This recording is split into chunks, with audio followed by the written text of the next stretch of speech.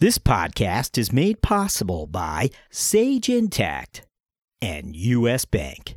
Hello, this is Ken Goldman. I'm CFO of Yahoo, and you are listening to the CFO Thought Leader podcast. And go have fun listening. This is episode 261.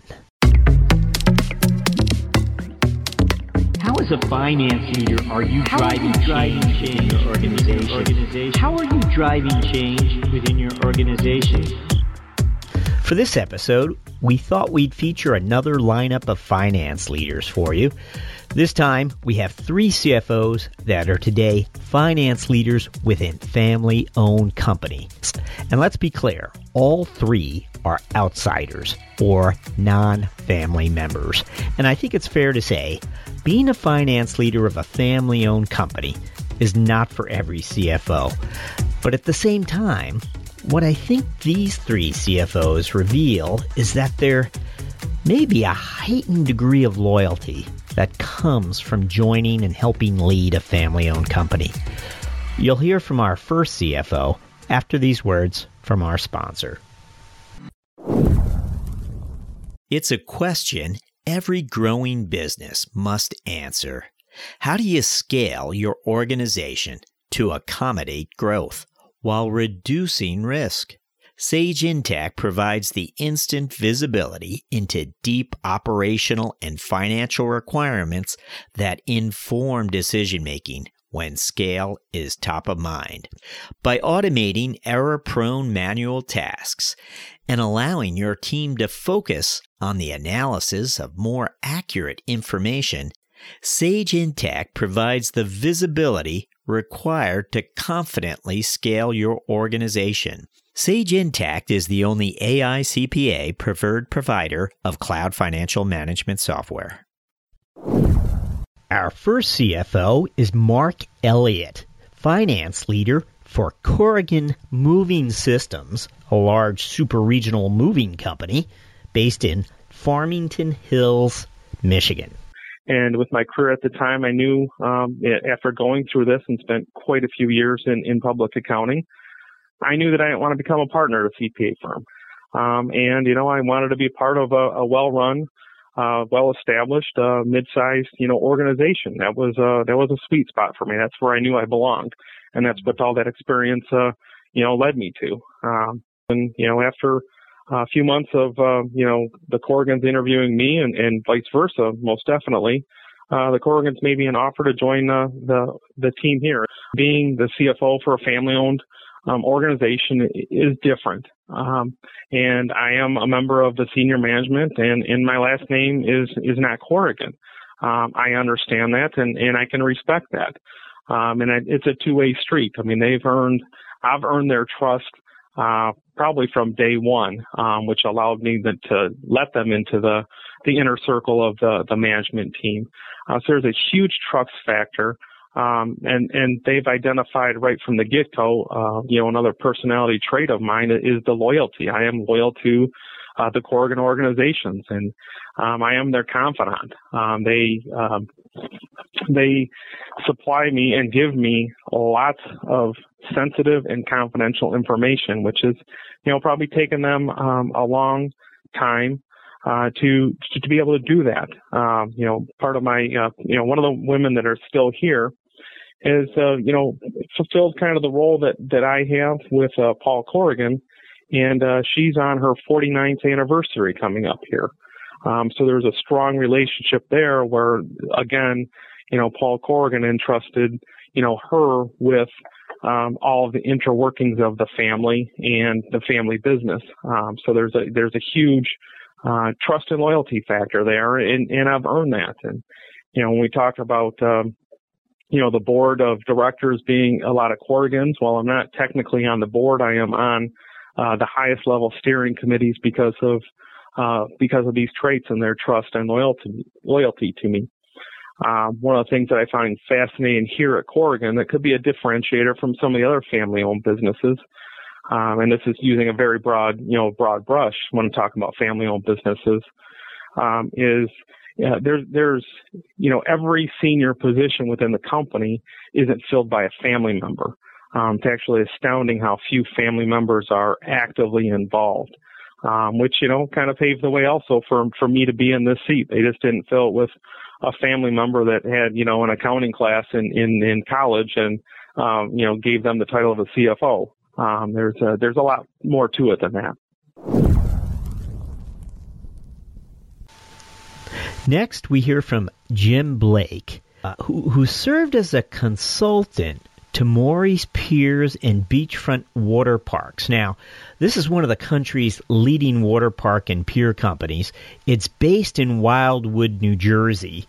And what Jim recalls here is sort of the contribution he made, sort of in an advising role that he had. And it's what later convinced the family to name Jim Blake CFO of the company. Here's what Jim shared. By the time I got to be a controller this was in the gaming industry. I worked for Harris for a number of years. I realized that, that I did have the desire to move up the chain and have the responsibilities of a CFO. The Maurice were working with me more on a consulting basis, and they had at the time 3 amusement piers and 2 water parks, and they had these hotels and motels, and everything was a separate entity, and every one of them had different owners within the family, and every one of them was a different type of entity, whether it's an S corporation, a C corporation, a partnership. We could write down the line, and they had different year ends, and 60% of the transactions were flowing between each other. And I said, guys, this is crazy. You're not making any money, and you don't even know it because you can't pull it all together. And I said, the outside world doesn't understand it, but more importantly, you don't understand it. So to consolidate all of those entities and streamline the ownership into one business unit, I think was extremely important, and that was an aha moment probably for the folks here, but it wasn't necessarily an aha moment for me, as the fact that it, from my organizational sense, I realized that was the only way to go. And one of the benefits of that was the outside world, i.e. the financial institutions that assisted us. Once we got through that process, all of a sudden they're far more interested in our business and being able to assist and help us to grow. Before that, they were sort of standoffish because if they didn't understand it, they weren't moving in that direction. When I finally got through that consolidation, I realized how leveraged the organization was, and I said, you know what, we can't afford to continue to buy new and exciting rides right now, because every time we do that, we go out and we borrow money, and we get more and more leverage. And I said, right now, we have to have a goal to be able to reduce our debt obligations and start paying that down, and even have a goal as to what that level should be.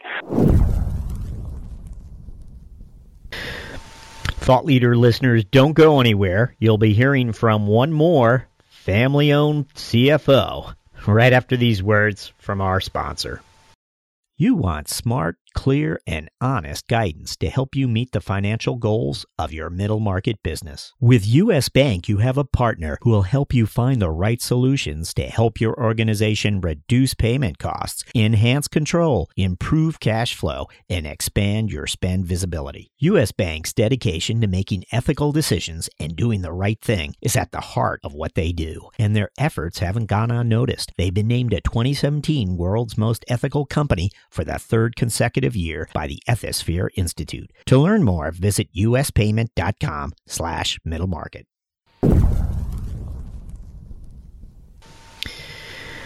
Did you know there's been several studies that reveal an individual's voice is more powerful when it comes to establishing trust than an individual's appearance?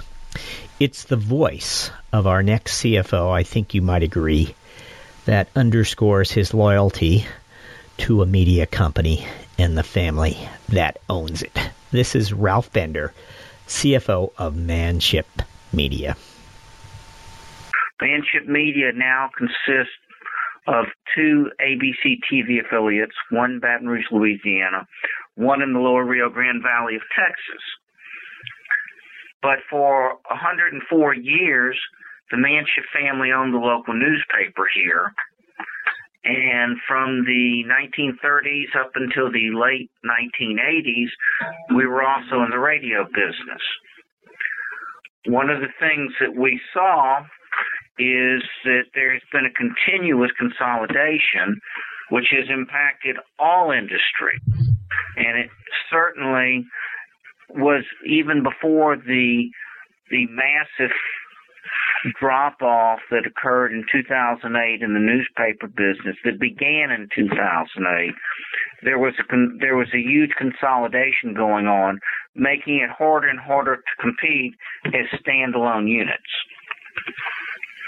In 2008, of course, over the next several years from 2008 going forward, the newspaper business in general probably saw 30-40% of their revenues lost in the course of 3 to 5 years. That's a paradigm shift beyond imagination. In 2013, the family made the decision reluctantly that that an offer came to us that was just too good to turn down. So after 104 years, we exited the business. We are still seeing competitive challenges being 2 ABC affiliates, and that there is a huge amount of consolidation still going on. It makes it harder to compete with groups that have 20 and 30 and 40 stations when their ability to renegotiate on retransmission contracts, their ability to go out to syndications, which supply a lot of our programming at non-network hours, and snap up top shows for all their markets.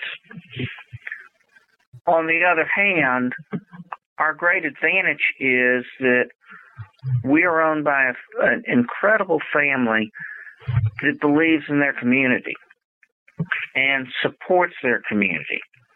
And they do not just support their community with airtime.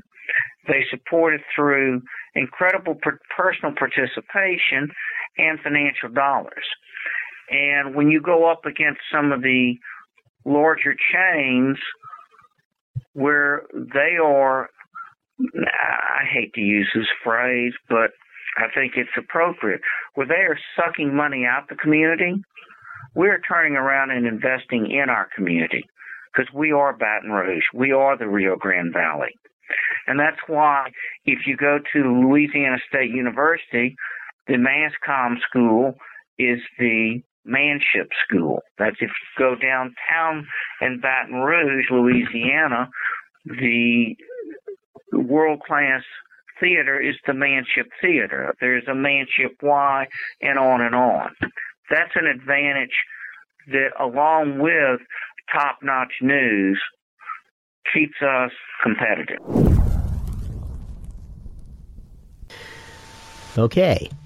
3 finance leaders from entirely different industries. I don't think you could pick 3 more far-flung, let's say, industries. Each have built and successfully advanced their careers inside family-owned companies. I hope you enjoyed this. Have a great day.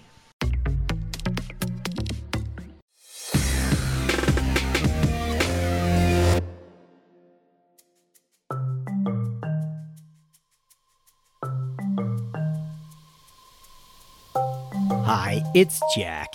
At CFO Thought Leader, we're interested in hearing from you. We want to find out what you would like to hear more of or less of.